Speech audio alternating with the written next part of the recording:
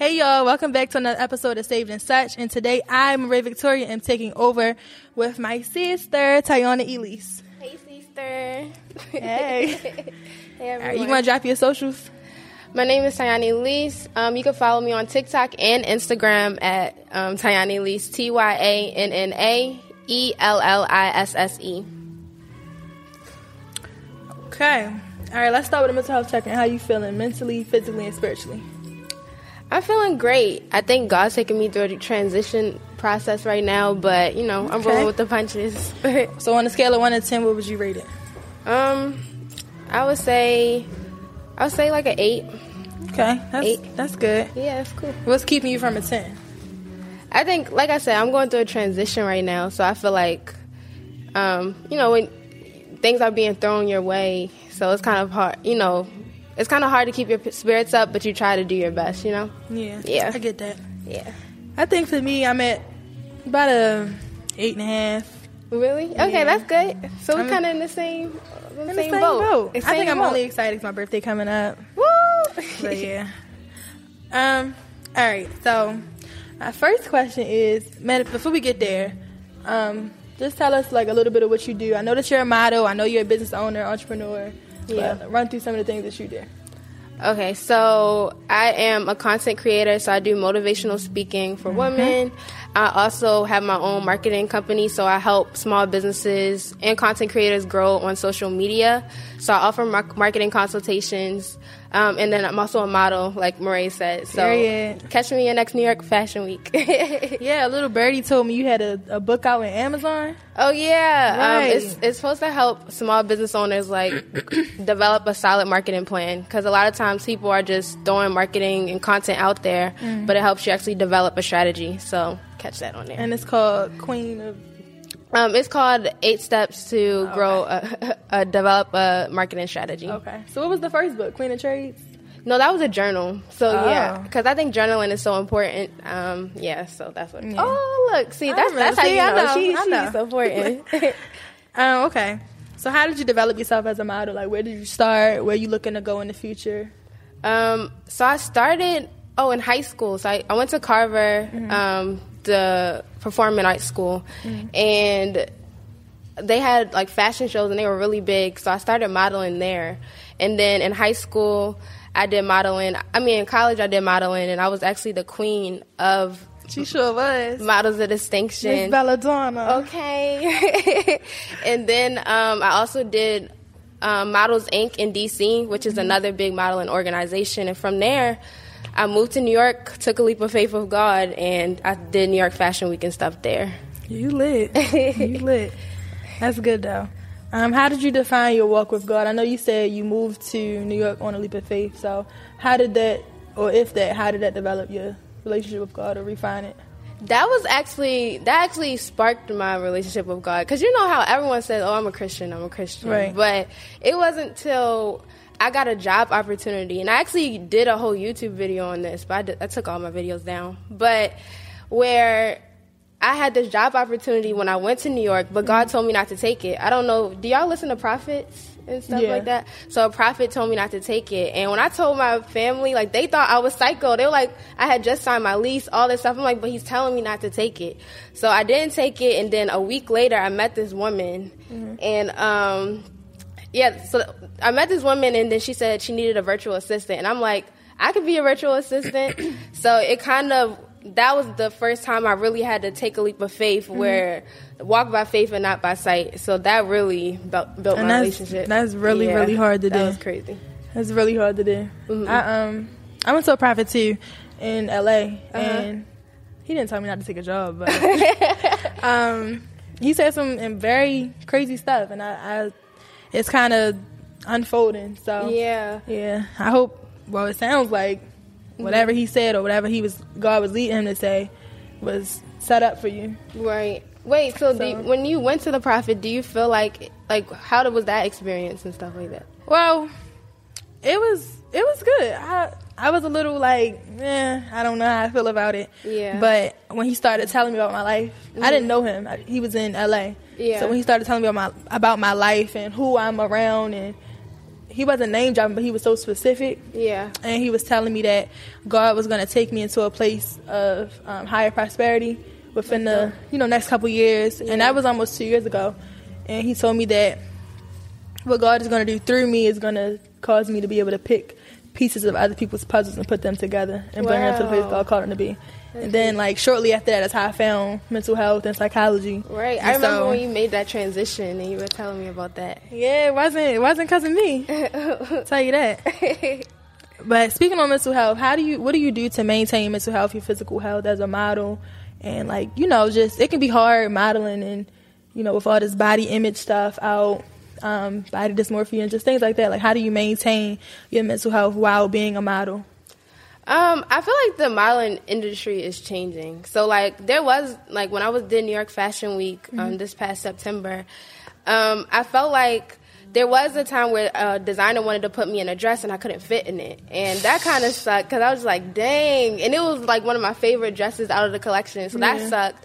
But then they still loved my look, so they just found something else for me. So I do feel like there are some designers that are sticking to traditional ways, but then you still have newer designers that are open to, models that aren't the size 2 or 0. Right. So it's nothing wrong with that. Yeah, okay. Saying. But, yeah, I had a similar experience when I did New York Fashion Week. This was back in 2020. They basically said I was plus size. Really? Right. And you be looking at yourself like, what? So, yeah, I know it can be challenging. Like, just looking at yourself and, wanting to be a part of something, but they see something different than what you see when you look in the mirror. Right. So what are some things that you do to maintain your mental health in the industry, with work, with being a business owner? Because I know being an entrepreneur is tough. It's tough. Honestly, let's see. I actually need to get better with it, but I think honestly just praying, reading my Bible, because what I've learned is a lot of times the Bible story that I'm reading at the time aligns with what I'm going through. So, or sometimes I'll read a scripture and then like a video will pop up on YouTube and the pastor is talking about the scripture I was just reading. So a lot of times I really do think God's word is really what gets me through. But then also my boyfriend, like, he's also a great support system. Mm-hmm. So it's great having someone in your corner that supports you and is trying to help you win. You like, excuse me? Sad as that, huh? Man, I agree. How about you? God is definitely like the end all to be all. Mm-hmm. Like, wouldn't be here without him. Right. Like, exactly. Still standing. Life is hard. Like, life be lifing. Girl. It's kind of crazy. But I don't know. God just, all I can say is God keep me. God provides. Like, that's all I can say is God provides. And it's crazy how intentional he is and how he kind of just lays things out for you and just sets it up so that it works perfectly. Like, even when you feel like things aren't going your way or things just can't get better, they just fall in line. Right. Like, one of the things I learned, though, is, like, when things are falling apart, it's, like, to learn the lesson. Yeah. So, like, I know that if it's falling apart, it's for my good. So, a lot of times when things are going wrong, I'm like, okay, why is this happening to me? What do I need to learn from this? Because once you learn the lesson, you kind of move to the next level. That's kind of how I look at life. So, yeah, you hit the nail on the head. Yeah. So, you said you had a boyfriend. Oh, my God. Let's talk about it. So, how is that with, how is dating, like, as a model? I know that can be tough. You know, like, even dating as a godly woman or, like, trying to walk the narrow path. Like, how is dating when it comes to that? Not to get too personal. No, it's okay. No. Dating, it's a little different because, well, okay, it's better in some ways because I feel like before when I was dating, I didn't really have standards or I didn't really, like, my self-worth wasn't there. But when I took a break from dating, like, for a year with God, I really learned myself.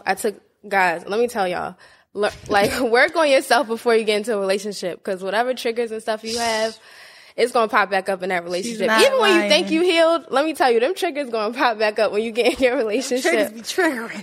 No, honestly. Like, I thought I was healed until I got into a relationship. But, yeah, so I will say my values and stuff, I'm really big on, like, what I believe in. Before, I didn't really, not that I didn't care if a man was Christian or not. Obviously, I cared, but I now I want a man who's really has a relationship with God, because if you are supposed to be leading me, but God's not leading you, you could lead me into a ditch.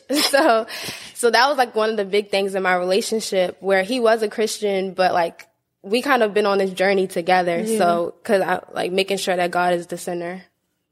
I like what you just said. I need you to say that again. If God is leading me, or what did you say? If God is not leading him, how can he lead me? Because if God's not leading him, he could be leading me into a ditch. Yeah. So that's another thing. I saw this thing on TikTok. This girl said submissiveness is for a God-fearing man. What do y'all think about that?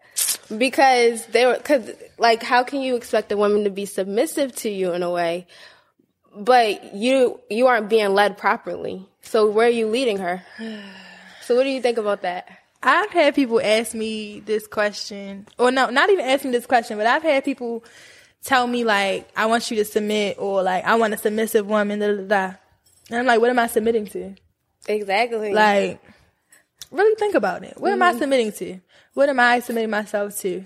Does sometimes to other people, or to like men who aren't God-fearing, submission looks like lowering your standards or your values and your morals. Exactly. Letting go of some of the things that you had set in stone to keep you on a path of God, just to please and submit to them. Right. So, yeah, I think in order for me to submit, and submission is not something that I have to do. It's something that I naturally do when it's the right person. So, if I ain't submitting to you, clearly you ain't the right person. Okay. But let's be real. There are some women, submission is hard, because I also have abandonment issues. Yeah. So as someone with abandonment issues, I am deep, like, sometimes it's hard for me to release control, because, well, look, this took a lot of therapy, y'all. But it's hard for me to release control, because when it comes to having a parent, one of the biggest things in your life, I didn't have control over that. So now in all my relationships, I'm always trying to have control. So I do realize that it's hard for some women, but I do think having a man that's a great communicator plays a big role in putting you at ease, which I learned a lot of men aren't really good with communication, because their environment kind of teaches them not to show their feelings and stuff like that. So that was a work in progress too in my relationship. Same. Like you said, I had to have my own healing journey where I had to sit with myself and God, and just come to terms with who I am and who I want to be. Yeah. Or who God wants me to be. And so I definitely got stronger in my faith, and I also got stronger like with myself and my values, and not lowering my standards. But it took a lot of hard work, because I too have abandonment issues. Right. And Joseph M. Leonard with the Constitutionalist Politics. Tune in for the upcoming episode for May 4, Issue, Never the Issue, as well as guests Peter Seraphin, Rosemary Downer, Don Gallade, Gista the Rapper, Cy Young, Jason Perry, and upcoming Jack Hagar, Andrew Thorpe King, Trent Rock, Ed Temple, Chris Morehouse, and more. Please tune in to Constitutionalist Politics. God bless. Really? Yeah. I didn't know that. Wait, did I know this? I don't think you did, but oh my God, that's not something I just say like, hey, y'all, I got abandonment issues. I know, but we be talking, like it was okay. But yeah, I do, and it's when you lose a parent, like there's just a hole that's there that probably won't get filled unless it's with God. And so like I was kind of, not to sound cliche, but just looking for love in all the wrong places and for all the wrong reasons. And I kind of just wanted somebody to make me feel like loved. Right. And so because of that, I was very clingy, very like, I need you, I want you, gotta be near me, I can't let you go. So I was just, it was crazy. And so I had to really sit with myself. And it was after my breakup. I had to sit with myself, sit with God, and just allow him to do whatever he was going to do. Right. And I'm not saying that I'm 100% healed yet, but I am working toward being better and to even knowing like my triggers and things like that when it comes to the abandonment issues and how I can fix that. No, I relate to that on so many levels. It's crazy because when you just like allow God to just do whatever he going to do. And it really comes from you just sitting down. Like we just have so many plans for ourselves and so many things we want to do. But God is like, that's not what I have for you. Right. Let me show you what I have for you and how big it is. You can't even see it, but it's so big. Yeah. Sometimes we think it's small. You need to be thinking big. Think big.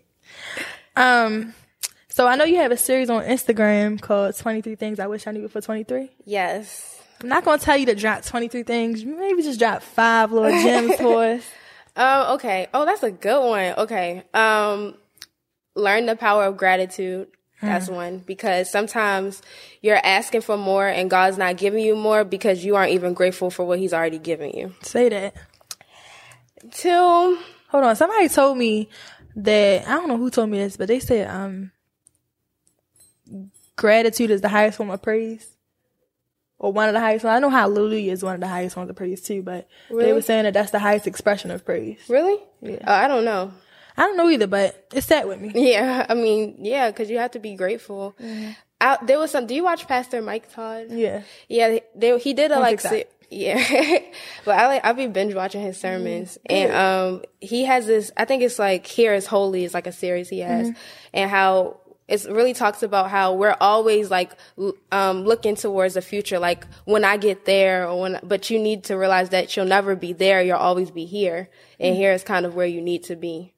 So, yeah, so like really to appreciate where you are right now, really to know that God is putting you where you are for a reason, and to be obedient to his instructions in the now so you can get to there. Right. Because you'll always be here. That's good.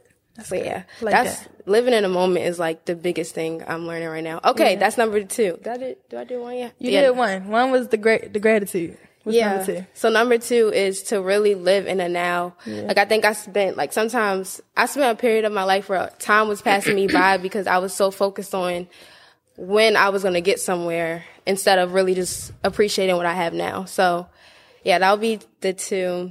3 is learn to listen, especially to people that may know more than you.